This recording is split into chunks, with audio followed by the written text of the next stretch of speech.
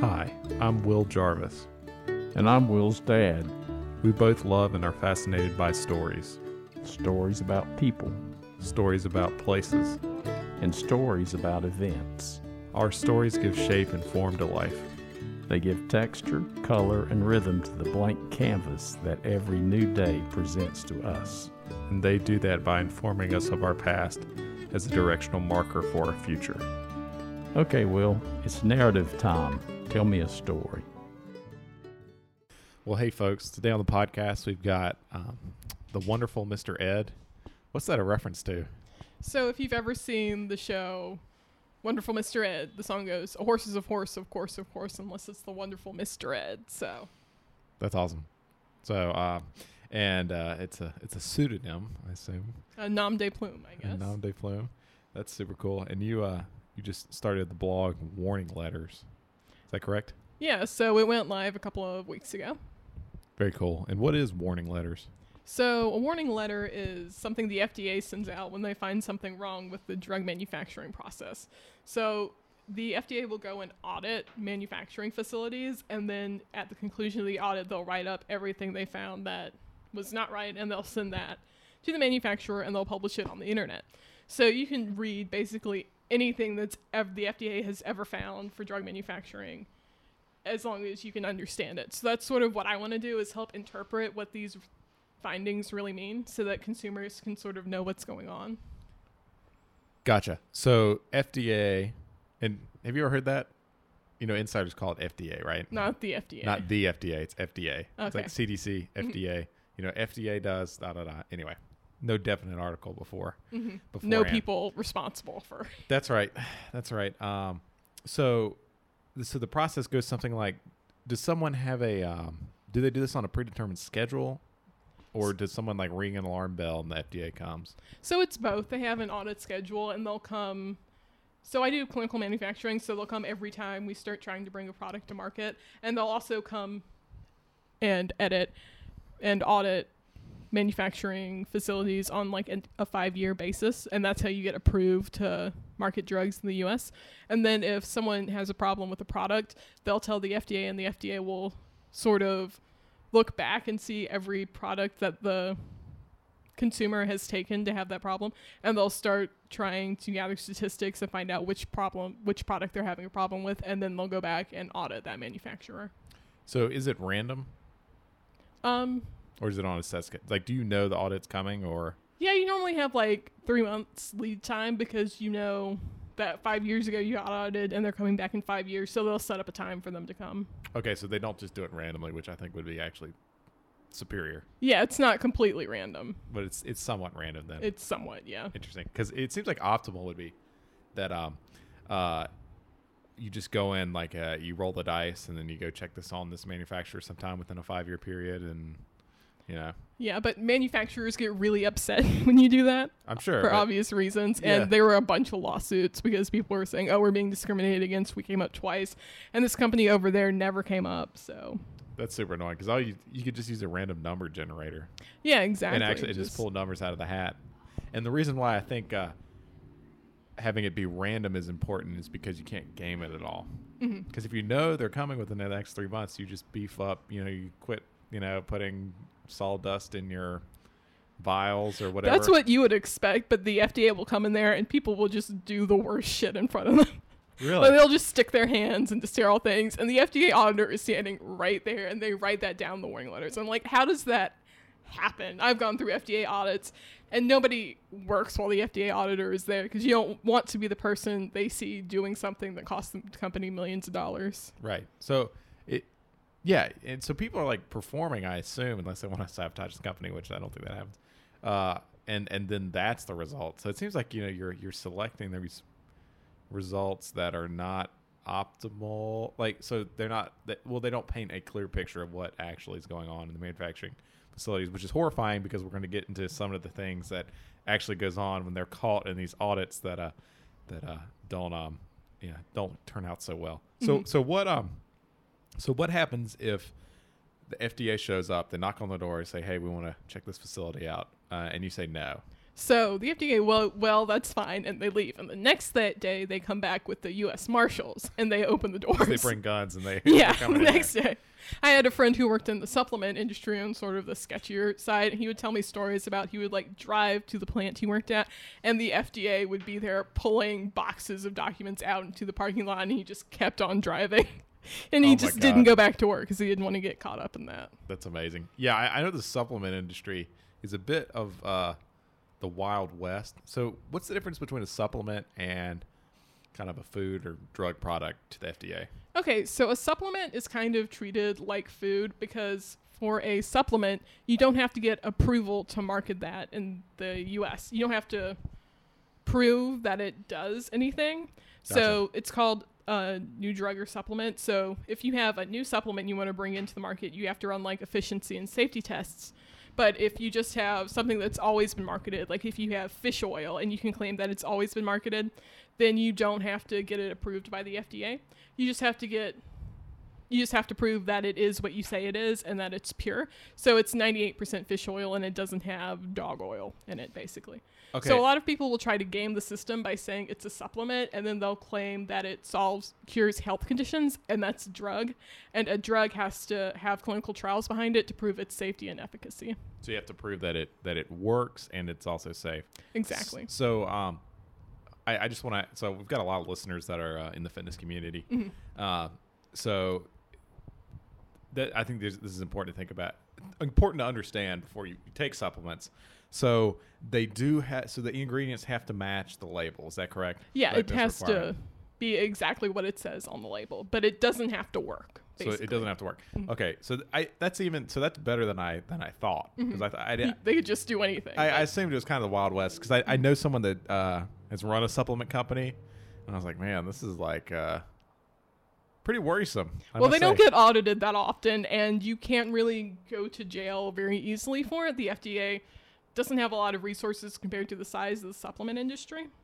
Gotcha. So so they don't get audited like drug manufacturers do. Yeah, because there's not as much risk associated with supplements, basically. Gotcha. So it's illegal, but you should, because I know Consumer Reports did a big study about protein powders and like heavy metal concentrations, which I think may actually have to do with like so whey protein's a byproduct of cheese production, and cow's milk has levels of heavy metals associated with they eat grass and the soil, and so I think it's like concentrated. You think of it kind of like concentrated milk. It's going to have higher heavy metal concentrations. Yeah. But also there could be things people are putting in there, that not super great. So the problem with that is you test for protein concentration, and you're going to do that. Most people do that by high pressure, low by chromatography, HPLC. I forget what the Could you say that acronym again? stands for. High- So much, it's HPLC. It's high pressure, low something chromatography. Gotcha. So basically, that tests for proteins and sort of it has a detector that detects visible light, and proteins absorb visible light at like A280 if you're a chemistry major. What's A280? It's the absorbance at 280. So proteins absorb light at 280. So if you have a detector, it can detect that. But metals don't absorb light in that frequency. So if you're looking exclusively at that frequency, you're not going to catch the heavy metals. So you have to do a separate test for heavy metals, but you have to do it for each one that you're looking for. So like lead, iron, aluminum. And that's really expensive Mercury. the higher you go. Yeah, so sketchy supplement companies sometimes don't do that. Gotcha. So what I'm hearing is there is reason to be skeptical, and you need to be careful about supplement intake. Yeah, exactly. Gotcha. That's super interesting. It seems so supplements are regulated differently than food products as well. Is that correct?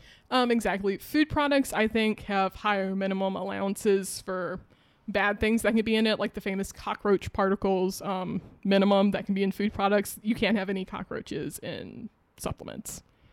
Interesting. So actually a little bit tighter than food. Yeah, exactly. Oh, that's wild. That's super interesting. Okay, Yeah. and the cockroach minimum is that's that you by volume you can have a certain percentage of, cockroach body matter. Yeah, because it gets in there because if you're harvesting a plant, sometimes it's there's gonna bugs happen. on It's plants. You gonna can't be happen. 100%. But with a supplement, you can be 100% no cockroaches. Not allowed. Not allowed.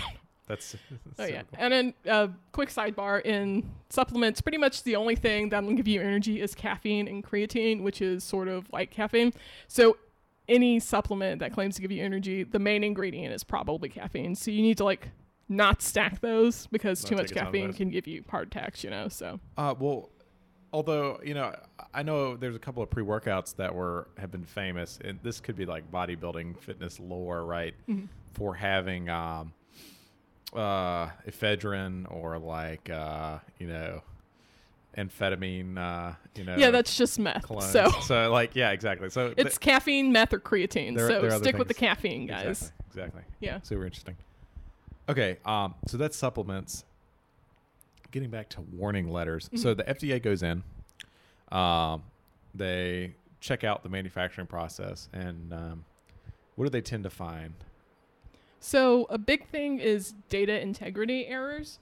So when you're testing drugs and you get a failing result, Yeah. then you have to either explain why you got a failing result and it's not the sample's fault, or you say the sample is bad and this entire batch, which is worth $500,000, has to be discarded. Gotcha. So a lot of people are trying really hard to get passing results. And so a lot of companies will have practices that will sort of put your finger on the scale to make sure it passes. So that's mostly what they find. Gotcha. Mhm. So like p-hacking or whatever they have to do to Exactly. make it clear the bar, so they don't Yeah. have to throw the stuff out. Interesting. So the FDA. So from your perspective, and this may be a bit tangential, but Mhm. how effective is the FDA at its job? I remember in college there was a great talk by I think like Jessica Flanagan at the University of Richmond that I attended, and she's like, look, like the FDA, like, sure, there's maybe it does some good, but there's all these like costs associated with it. So traditionally we think about costs in the FDA, we think about drug development. Mhm. So, it costs like billions and billions of dollars to get a drug approved because you have to approve efficacy as well as safety. And you have to prove it does better than any other product on the market. You can't just have the same level of efficiency. Gotcha. Yeah. That seems to be like a big issue. So is that a net positive, a net negative? What do you think about that? Well, the FDA controls drug approvals, which is what you're talking about, and it also controls drug manufacturing. So I Gotcha. can't talk so much to the drug approvals because that's a lot more of a tail end effects that you have to take into consideration, whether or not you should approve drugs more easily or have more information so you can make a better judgment call. Gotcha. But with drug manufacturing, I can tell you whatever they can catch, they absolutely make you fix. And it's very efficient. They control really well to make sure that you have the correct permits to be able to market things. Gotcha. So even though they can't audit all the manufacturing plants all the time, it's pretty efficient.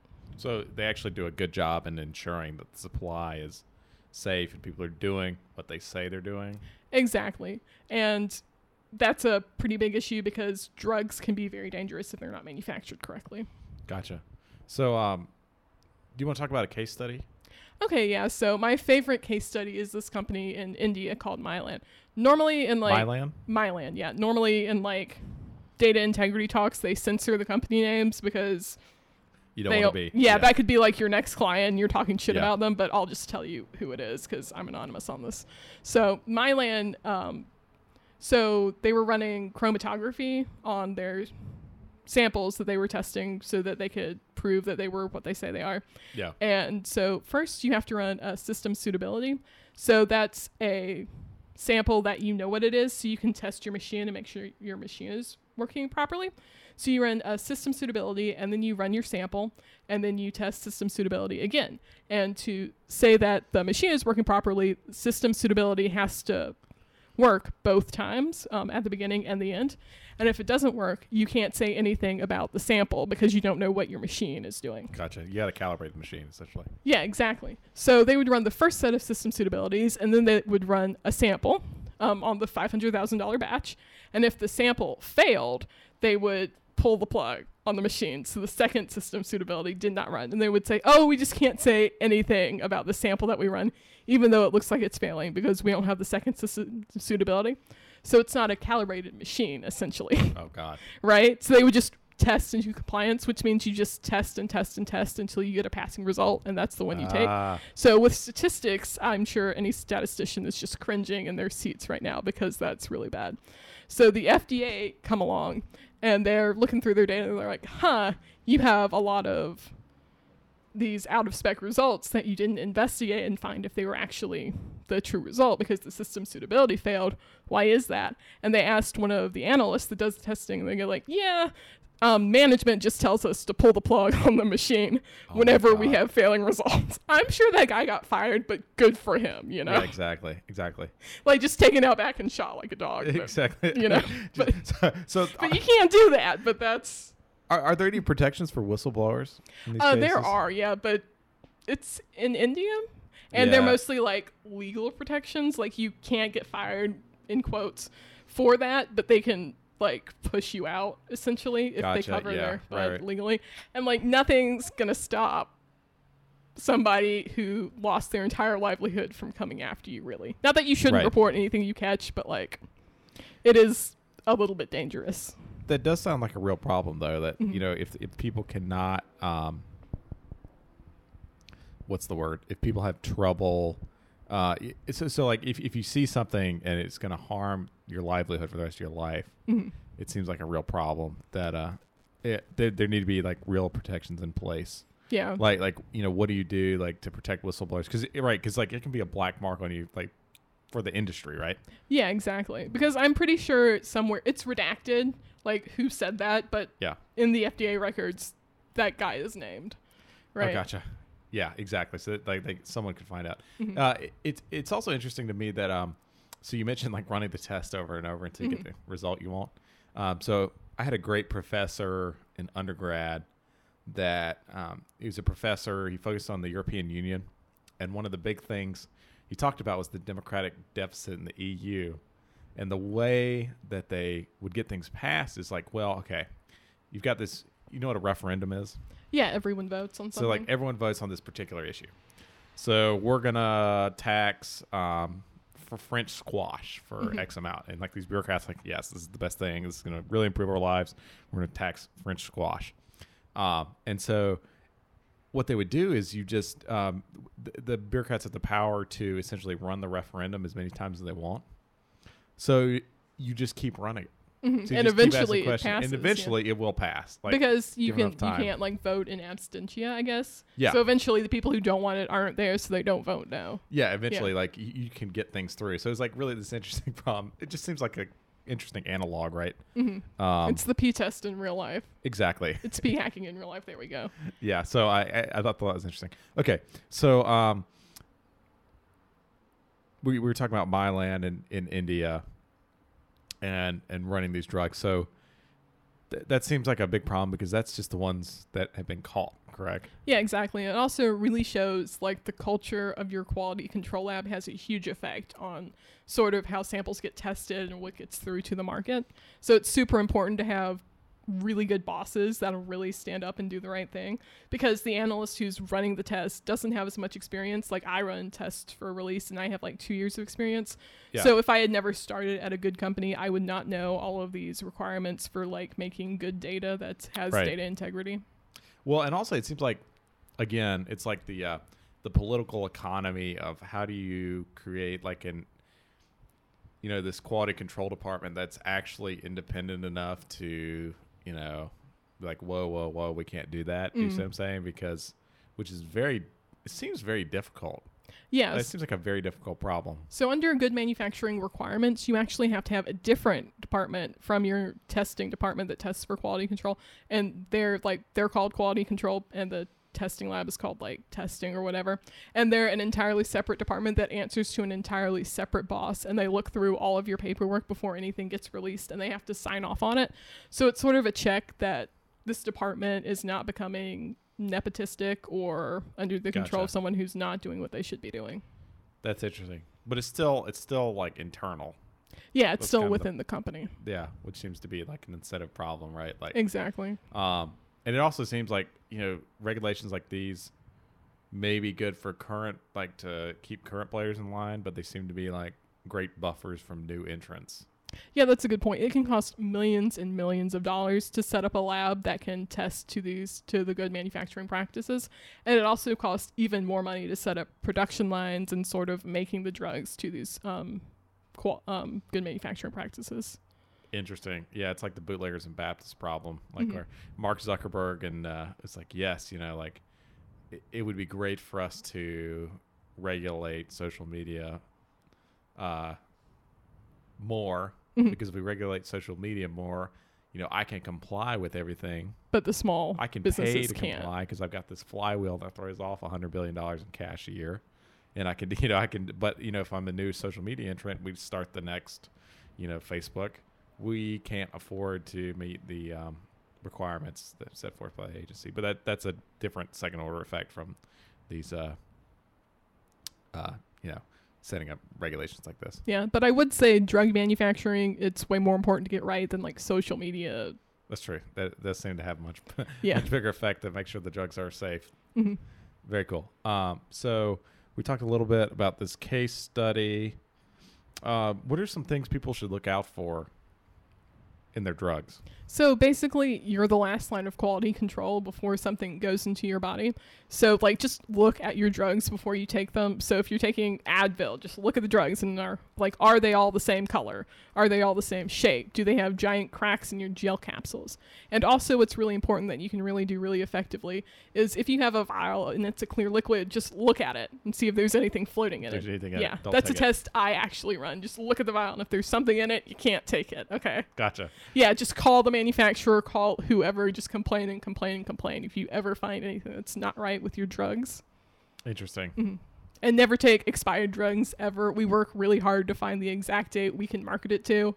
And after that, there's a reason it's not good anymore. Oh, really? So that is like the absolute last. Yeah, there's a lot of money in this because the longer you can sell it, the more you're sure you can't get stuck with unsold product. Gotcha. Right? So the stability studies, like to the absolute last day you can possibly take it. So it's not yet. There's not like people often think there's a margin of safety put in by the engineers. It's not really a margin of safety. No, but it's not like Chinese food. Like, this looks kind of off, but I'll eat it anyway. Like, you can't tell if your Advil has gone bad. Gotcha. Yeah. Oh, that's super interesting. Very cool. Are there anything else about the FDA you think it would be good for people to know? Excuse me, FDA that you would like people to know? So it's not really immune to political pressures, so you need to make sure when you're voting, like some of the FDA positions are elected, so if you ever get someone, like senators, I think, appoint the head of the FDA, so you need to look at your senators and see if they're going to promote people to that position who are subject to like market pressures, because you really don't want your head of the FDA thinking in the back of his mind, oh, am I going to get fired if I regulate this industry? And for instance, the supplement industry has pumped billions of dollars lobbying the government to keep supplements from having to meet these qualifications for safety and efficacy. So Gotcha. that's how sometimes bad things happen with supplements. Gotcha. Safety seems okay. Efficacy, I'm less Exactly. worried about. I'm a libertarian, but the more I read these warning letters, I'm more like, let the FDA regulate fish oil. Like, I don't even care anymore. Everybody's doing clinical trials. Exactly. Everyone has to do it. That's super interesting. We were talking to Russ Green last week, and Russ was the former head of research for CrossFit, and he did a lot of work with primarily CDC, NIH, NSCA, things like that. Organizations like that. And the big takeaway he had was that you wouldn't believe how little control Congress has over these unelected bureaucracies at this point. He would say things like, well, the bureaucracies, and I don't want to butcher what he said, but the Congress would say, you need to go fix this, and they just wouldn't do it. Because there weren't any controls to sort of force them to comply. There's no really. They're like, sitting. They'd be like, you have to do this. And I'm like, okay, sure, whatever. And they just, and there's all different ways you could not do something, right? You can just slow roll it bureaucratically. You can just, but long story short, they did not. Just keep needing meetings to determine what the problem is. Exactly. And even other scary things. I'm not sure if this is true for the FDA. CDC has been in the spotlight recently because of the whole bubbling coronavirus response. The Centers for Disease Control only spends about 10% of its budget on infectious diseases, which is a little odd for the Centers of Disease Control. Exactly. So, this CDC and NIH, they have these private foundations, which they can just use the money for whatever. So, companies like Coca-Cola pumping money into like the CDC Foundation and things like that. Oh, so they'll say that sugar is actually good for you. I feel like the CDC writes those recommendations for diets. Yeah, things like that. It's like, oh, the big thing they did, one of the big things they did was like, well, it's really about energy balance. So it's like calories in and calories out, and like sugar doesn't matter. Forget about insulin response. That's not a thing. The CrossFit community will tell you that is not true, but what do they know? Yeah, what do they know? They're just all super fit. So these crazy people in these garages doing this stupid stuff, yelling while they lift weights. Yeah, it's terrible. Exactly. They keep saying, why is the diabetes rate, why is there a 6-fold increase since 1970 or whatever? It's like, we don't know. Coca-Cola will not let us say. So exactly. And if you want to think about something really scary, if you look at Coke's advertising, I'm getting on a tangent here. Mm-hmm. This is one of my favorite tangents to go on. If you look at their advertising budget spend, so white people essentially have stopped drinking regular Coca-Cola for a lot of the reasons, and they haven't stopped completely, but mm-hmm. They're buying less. So they pushed all their marketing towards black and brown people in the United States. I heard they were also trying to get into the African market, and now everybody in Africa drinks Coca-Cola, which is full sugar. Yeah, and it's really bad. Vulnerable populations are getting kind of attacked, and that's it's really scary when you think about it.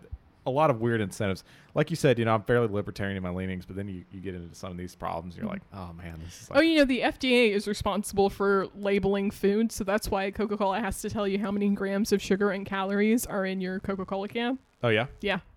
Very interesting. People were very upset about it in the beginning, but I think that's probably the right way to go about it. Yeah, I definitely think... So I'm a libertarian, so I'm against... I'll say I'm fairly libertarian. Maybe not capital L, like, lowercase l, libertarian. Mm-hmm. I tend to think... just enough to ruin Thanksgiving. Exactly. Just enough to ruin Thanksgiving. Sugar taxes and soda taxes, I think, are probably the wrong way to like go about limiting the size of soda cups that you can sell, I think is ridiculous. Yeah, I think that's kind of stupid and like paternalistic, and I don't really like it. But I'm 100% for labeling. Exactly. I think that is, having perfect information is important. I think they should put a little skull and crossbones and be like, the diabetes. Like on the cigarette packs. Yeah, absolutely. I am 100% for that. I don't know. It's interesting. Okay, so let's see what else we've got to cover today. So we talked about quality control. So how did you first have the idea for this blog? So I work in the industry. I have a lot of meetings, and at least half of those meetings they bring you into an auditorium, they sit you down, and they'll read over the warning letters that the FDA sent out to other companies so they can learn sort of what's going on, what the FDA is really auditing for this year, and sort of how not to get caught on it. Because if you get a warning letter, your stock price just nosedives for a little bit until they send another letter saying, yeah, you've mostly fixed it. So it was just really interesting. Yeah. It was just really interesting what other people were doing. I thought, I bet everyone would be pretty interested in hearing about this. It's super, super crazy. Mm-hmm. Although, again, it goes back to, it sounds like people, they try to match the test, right? They try to, they just study for the test. So, they see the FDA is looking just at cardboard in vials, and so they really try and make sure they don't have cardboard in vials going forward. Yeah, but that is to a certain extent what happens, but sometimes you get side benefits from it. Like the FDA has really been pushing data integrity, like we talked about, for years. So people have started getting like audit trails that will automatically capture what happens and when it happens. So people can just delete data for failing results. So I think that does significantly impact the actual quality of the products that consumers get. That's very interesting. That's very interesting. Are there any other case studies you'd like to talk about? So another data integrity issue. So up in China, they made baby formula, and they would run the baby formula samples on the chromatogram, and they would try to hit a certain protein percentage because it's China, and the higher the protein percentage in the baby formula, the better it looks.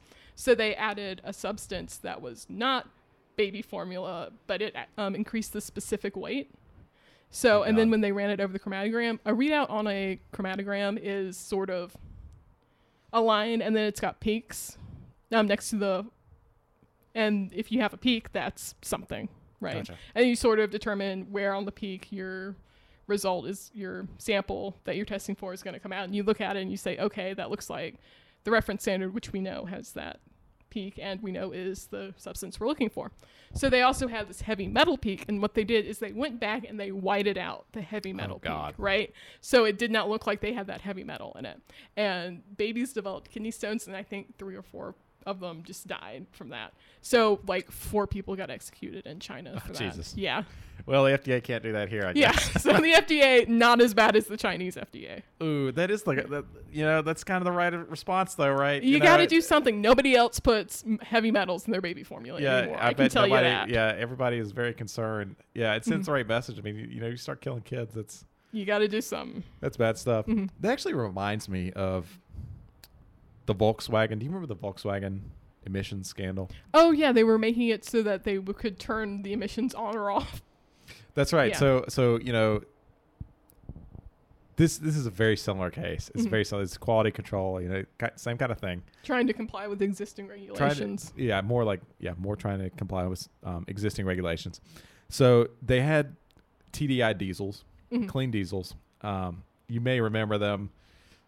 Really good. You can get like 45, 50 miles to the gallon on the highway with these things. Really this was big. back in like the 2000s, so that was even better. Yeah, it was even better. And this was really big in Europe, especially because, Europe gets most of its gasoline from the North Sea, the Norwegians. That's why the Norwegians, I don't know if you knew this, but Mr. Ed, but Norway has the largest, like one of the second largest or the largest, maybe the largest, I think it's the largest sovereign wealth fund. Oh, really? So like the Saudi Arabia of Europe. Yeah, so it's like $1 trillion or something. It's like, and it's a big thing. Like, so they can just do welfare whenever they want because they're rich. Yes. Right? So like I think pretty much. So that's why they have a welfare state. Exactly. They have like a couple $100,000 for each person, and that's why I tend to think when politicians in the U.S. compare us to these Nordic countries, well, there's like, we don't have this massive sovereign wealth fund to pay things out. Anyway, it's and not neither a will they comparison. when we stop using oil. Exactly, so good luck with that. Exactly. But they've actually electrified most of their vehicles now. But they have this massive sovereign wealth fund, owns 2% of all publicly traded equities in the world. That's pretty impressive. I'm moving to Norway. Going to Norway, yeah. And so it's hilarious because they just did this index approach and they just bought everything. But most of the cars are Teslas over there now for that reason. Craziness. But that's where they get the oil from in Europe, and so oil prices are very high because it's in the North Sea, yeah. And it's like very rough to pull out of the water. It's not like in Venezuela where you can like stick a shovel on the ground and it like spurts out. Yeah. So it's quite difficult. Oil prices are high, so gas prices are high. If you've ever been to Europe, it's by the liter and it's pricey. So diesel became commonplace because it's a lot cheaper and much more fuel efficient and easier to kind of get around. So they started marketing clean diesels. But what Volkswagen did, the Volkswagen engineers, is they started throwing the emissions tests because they couldn't get them clean enough. Oh, yeah, to meet the regulatory standards. So I can't remember exactly what they did, but I think they cut horsepower or something and have to make it. And they had a couple engineers on this. And there's an executive that made this happen. Like, we have to get this through because European regulations are quite stringent. Greta Thunberg is super into the climate change and trying to alleviate that and environmental issues. So they did that. And there was some engineer that was just working under the direction of higher management to make this happen. He was just like kind of cog in the machine. And this is an important story, I think, because eventually he flew to America and they picked him up on the tarmac, got off the plane, and this guy's just like a cog in the machine. But I think this is an important thing for everyone to think about is like, even if you're directed to do something by a higher up, you still need to do the right thing, because at the end of the day, not only is it the right thing to do, but the authorities will come and get you anyway. Exactly. Like working in a giant organization, well, you work for like one guy, but working in a giant bureaucracy, you can't see the big picture. You sort of have to do what your boss tells you to do. So if your boss says, look at these 10 vials and see if there's stuff in them, I do that. But it's also really valuable to be able to calculate yourself in the mindset that if this doesn't seem right, I need to stop and I need to find someone else. Yeah, exactly. Even though that's a very different mindset from just go to work and just do whatever they say and then go just home. do whatever. Yeah, Right. exactly. Well, and you got to think about it. A lot of the bad things that have happened in the world are because people are kind of just like, well, they just told me to do it, like whatever. Yeah. Putting these people on these cattle cars, I don't know where they're going. But it's not my problem once they get there. Exactly. I'm just locking the doors. I don't push the button. Exactly. Right. So you want to be really... You gotta follow the news a little bit. Yeah. You've got to keep your eyes open all the time. So that's interesting. So we've talked about a lot about quality control. I had something else I wanted to cover here. Do you know when the FDA was created? Gosh, I think back in the 1850s. It's actually a really interesting story. So it was actually a supplement. It was a supplement they were trying to make for kids. So they put in some grape flavor in it. And it turns out that the ingredients of the grape flavor were very dangerous for kids because they're smaller. They have a lot lower body mass. So kids just started dying because they hadn't done any safety tests on this new formulation for this drug. So that's how the FDA sort of got the political impetus to get passed. And I don't think we could make something like the FDA today, because when's the last time a really efficient government organization had been created? ICE was created in 2010, and it still doesn't work. Right. It doesn't have the government power or the overreach that would really need to really complete its stated goals. It's just sort of a boondoggle. Right. But the FDA will come for you, and the U.S. Marshals will put you in jail if you send bad products to people. They will actually. It still kind of works. Yeah, it still works. Even after all of these years, it still works. That's super interesting. Mm-hmm. Yeah, it is bizarre, this interplay between executive, congressional power, and then these unelected bureaucracies. Mm-hmm. Because even if you look at these riots that happened recently, riots and protests in Portland and things like that, and you see these people, so you saw these people in fatigues jump out of these rented vans to snatch people up. Mm-hmm. Protesters that were trying to destroy a federal courthouse and stuff like that. So here comes the federal troops. Right. And they don't play around. Not like your mayor you elect every year. Exactly. So they came. But it was what the most interesting thing to me about that was that, it's weird, right? Because these people, they're wearing fatigues, mm-hmm. unmarked, and they're using rented vans. What's going on? And the thing I realized is, there was no one else they could send, because you know who those troops were? Police officers? The National Guard? No. They were not the National Guard. They weren't any other. Mm-hmm. And I'm not exactly sure who normally would handle this. They were actually the Border Patrol's. So the Border Patrol has prisons, mm-hmm. and they have. I don't know. Have you ever toured a jail or anything? No. Yeah. Okay, so I in Boy Scouts we toured a jail. It's quite impressive.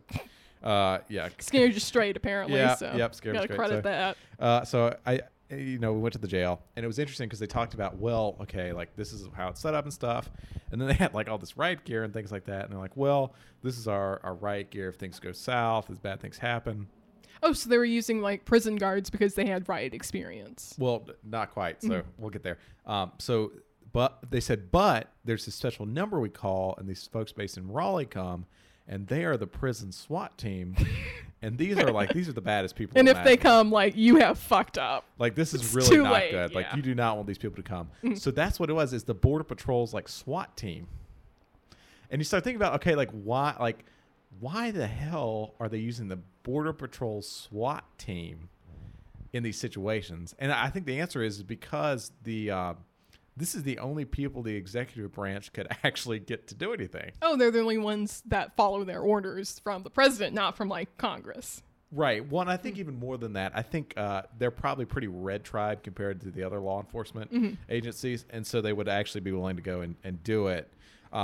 There's tons of problems with this. They're using unmarked vans and really a poor way to do things, unmarked, fatigues. You mm-hmm. shouldn't be wearing fatigues. And then, they're just snatching people off the street, very kind of scary. You see the video, you're oh my God, what is going on here? Well, I think it's very dangerous to try to arrest somebody in a riot about arresting people. That could end up with all the officers dead pretty quickly if there's 100 of them and 10 of you. Well, that's right. part of my point though, is that, it's the wrong way to do things because like they're clearly super under resourced, right? Because Well, either you got to go in and you got to do it and you got to arrest everybody and there's like overwhelming force, or you don't do it. I don't think, oh, we're going to sneak in and get somebody. This It's the halfway government. thing- Don't halfway it. yeah, the halfway Don't thing half-ass is not anything, good. yeah. It doesn't really seem to work. But point being, I think people have this idea that, you know, you go and you elect your Congress people and, you know, they go and they actually control things and you're going to elect a president and he can actually control things. I think a lot of these processes it's really distributed. It's like it's super oligarchic. So each government agency, like the individual bureaucracies that's where most of the power resides now. And it's not in the people we traditionally so we think like it makes sense to us that we go and like we elect these people and then Cal Cunningham goes and he decides what's going to happen, right, to a certain extent. And I think he may do more, especially like the committees, so like in the congressional committees. But even then, there's also a great movie called The Report. Have you seen this? Oh, I have not. It's great. It's on Amazon Prime. It's got Kylo Ren as the movie star in it. What's his name? Oh, the one with the famine in the Balkans, or Kylo Ren. oh yeah, Adam Driver. That's Adam his name, Driver. Yeah, He's got I can't remember his name. So he's got Adam Driver in the there. guy with the weird face. Exactly. Oh God, I have to edit Yeah, that I'm gonna out. have to edit that out. Yeah, Jesus. sorry, Adam Driver, if you're Sorry, listening Driver. to this. We love you. Yeah, you have nice abs, so it It's makes all up for it. Exactly. Makes up. Oh Yeah. God, just digging that hole deeper. So, what was I saying? So anyway, The Report. So he's a staffer for Dianne Feinstein. You know who Dianne Feinstein is? Yeah, senator of some sort, I assume. Yeah, super old senator from California. She's like, you know, super old school Democrat, like gone a long time. In the news recently for hugging Lindsey Graham after the Barrett hearings. Probably she has coronavirus now, but that's Probably so, but neither here nor that's par there. for the course. So, you know, he's the staffer and he gets out of the Harvard Kennedy School. And I can't remember exactly how it started, but he catches wind that, you know, and she's on the defense committee or something like that. Defense and Homeland Security. Can't quite remember. This is in the early 2000s. And he starts looking into the black sites. So he kind of like broke the black site story and like all this bad stuff happening. And he's like Guantanamo Bay. Yeah, like Gitmo and like all this stuff they're doing. And he's like, ends up on this crazy quest to figure out what actually happens. It takes like years, years and years and years. And, you know, Dianne Feinstein, you know, this very powerful senator is trying to get like, and, you know, she's like facing political pressure for looking into it. And the CIA doesn't want to turn over these documents. And they finally like give Adam Driver, you know, this I can't remember the guy's name for the life of me. We should have him on the podcast. Oh, yeah. That's a good idea. Not Adam Driver, but the actual guy. Probably he's in hiding right now because he's a whistleblower. Yeah, exactly. So he gets all these documents. He's going through this like thousands. I mean, he spends years going through these documents trying to figure things out. That's one way people will sort of mess with regulatory agents. They'll just give them a million documents, all sort of pertaining to what they're doing. Exactly. So the point is like, exactly. So this is a great point. The CIA, so they're like, okay, yeah, sure, whatever. We'll give you all the documents. So they just give him boatloads and boatloads and boatloads. And Gina Haspel was actually part of this too, the current CIA director. And he's going through the documents. It takes years, and like everyone else that's working with him is just like, this is just like crazy. And he finally like creates this report. But the CIA sees things are getting close and weird, and they actually send people and they break into the office and like try and find out what's in his report. Yeah. And I mean, like literally, so this is a secure like this government. Is the Senate. Yeah. Like they have a secure room with all these lock boxes and things like only he can access for the defense committee. And they break into it to figure out what's going on. And you're sitting there and you're like, oh my God. Can't believe the CIA did this. Like, cause like who's walking who? Like, you know, who's walking? Cause it's really, it's the dog walking the Congress. Like, you don't know. It's much less clear, like who actually has the power here.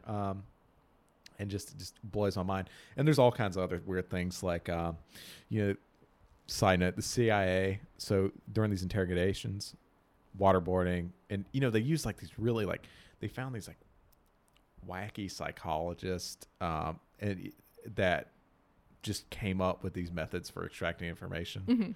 You know, like all these torture methods, and like it wasn't based in science at all.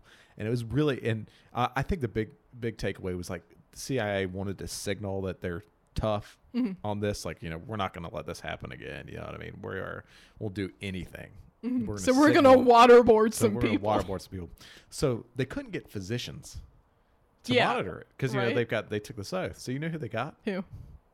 Physician's assistants.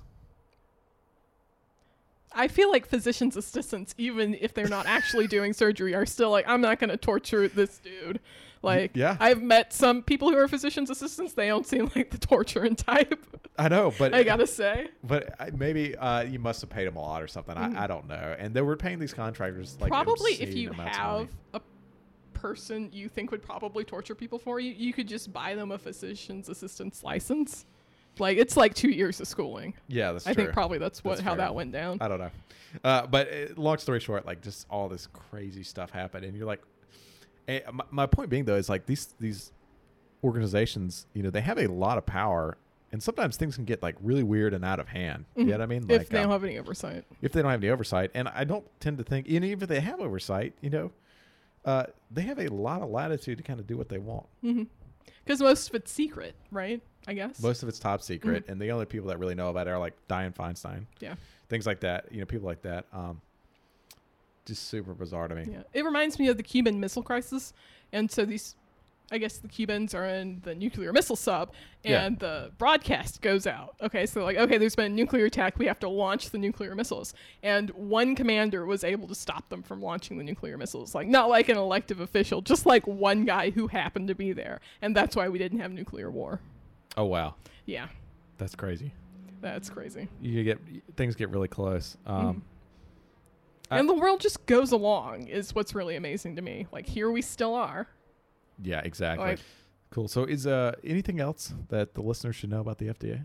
Well, I'd like to talk about sort of the downsides of my blog, maybe. I don't want to scare people off modern medicine. We went off modern medicine because of the things I talk about. Yeah. Like, modern medicine isn't great, but it's the best we have, and it's way better than any like homeopathy, even if sometimes you end up with cockroaches next to your sterile eye injections and then people go blind, you know? Oh, God. Did that really happen? That really happened. It was not a great time for the compounding industry or the FDA. Wait, what? How did that happen? How did people end up going blind? So basically, if you're a compounding pharmacy, you take like a bulk drug substance, and that's just the active ingredient, and you mix it with other things. Those are called the excipients, and they're like everything else in a drug that holds it together and it makes it easier to mix. So if you have like a gel capsule, the gel capsule is an excipient, and inside it is Advil, the active ingredient, which is acetaminophen, in like a solution. So if for instance you're lactose intolerant, they can compound a drug for you that doesn't have lactose in it, or gelatin if you're like gelatin intolerant. Okay. Yeah, so they have a lot looser regulations because they don't have to abide by good manufacturing processes. So because they're only making it for one person, and it's super expensive to do good manufacturing. So they have a lot, so they don't get audited to the same standards by the FDA. So people started going blind from these eye injections. And the FDA comes along and they find that all of these injections are coming from this pharmacy called Frank's Pharmacy. And they go and they audit the pharmacy, and in the light bulb above the sterile area, they find dead cockroaches. And I'm like, that's not a good time for anyone. Right, exactly. Right? Like. So it wasn't directly related to cockroaches. They were just doing something wrong. Yeah, it was just the cockroaches were bringing in this bacteria, and then the bacteria was getting into the sterile drugs, right? They were able to match to the species, the bacteria in the drugs, to the bacteria in the patient's eye, which is like the most specific you can get by genetic typing for bacteria. And it's pretty much a smoking gun for any lawsuit those patients want to go through with. That's super amazing. Right. It's crazy. Oh my God. That's nuts. So in other words, like, you know, your blog, which is super awesome, and we'll put the link up here. It's really cool, super informative, and very witty and fun. And you know, Meme Mondays every Monday. Exactly. If you're kind of like, what is Tyler Cowan saying, infovore like us, you'll really enjoy reading about it. It's just like super cool. This whole world you've never heard about. Yeah, I think that's a good point. So I think the takeaway I think you're trying to get across is that yes, like, you know, there's all these crazy things that happen, but we're it somehow catching it those ends things. up pretty well. Like I still would take a flu shot or a sterile injection, even knowing what I know. Right, because and I think the big point is like we catch them here. Yeah. Like we actually, It would be more scary if the cockroaches were there forever and nobody ever mentioned it. Blind. Yeah, exactly. That's very interesting. Very interesting. So quality control in the FDA, I think we've learned quite a bit. Is there anything else that the layperson I think would not understand that you do that is important? So I don't take generics. Like nobody in my lab takes generics. My boss won't take generics. I will only take name brand medications. And I don't want to say that to people because they're so much cheaper, and name brand medications that have copyrights on them are sort of a reason for the rising cost of healthcare. But I won't take them. Like I don't know who generic company number 4 is. I don't know their quality control practices, but I do know that the company I work for, whatever company name, has really great quality control practices and a really strong culture of quality, which prevents sort of a lot of what we're talking about. So I'm going to take that. I'm going to pay the money, and I'm not going to take the generics. No way. So interesting. So, so name brand drugs by the big pharmaceutical companies are actually, you think it's actually worth shelling out for them? I can't claim that, even though I'm anonymous, but I do, because generic companies, they spent 1 year perfecting their manufacturing processes, maybe. These name brands that have developed it and then spent years and years and years perfecting their manufacturing processes and seeing where the problems happen and then fixing them, that's a lot more reassuring to me than the generic company who kicked up 6 months ago because the copyright ran out is now making this. That is super interesting. Right. It's not the safety, it's not the efficacy of the drug, which has been proved through clinical trials. It's how they're manufacturing it that concerns me. Yeah. Wow, that's super amazing. Well, Yeah. on that note, I think that's wow. Something to consider. Yeah. Yeah. And so, and that is a sign if everyone in your lab does not take generic drugs. Yeah. Well, then again, we get paid real well, so that's probably also a factor. Exactly. Like But if it's generic insulin or no insulin, just take the insulin, please. yeah, absolutely. But yeah, gotcha. But if you do have the extra, something to think about. Yeah. Awesome. Well, thanks. Like a tail risk for sure. A tail risk, but still something. It to think stares about. me in the face every day. I got it. Exactly. It does. I'm sure it dominates thoughts if you Yeah. look at it every day. Very cool. Well, thank you, Mr. Ed, for coming on. And Thanks for having me. We'll put the blog up and go check it out. What's the URL again? It's warningletters.wordpress.com. Man, we got to get you. We'll get rid of You that got to get me a WordPress.com. .org. Yeah. Don't worry, we'll redirect. It'll be great. Yeah. Okay. Awesome. Thanks. Thanks. Well, that's our show for today. I'm Will Jarvis. And I'm Will's dad. Join us next week for more narratives.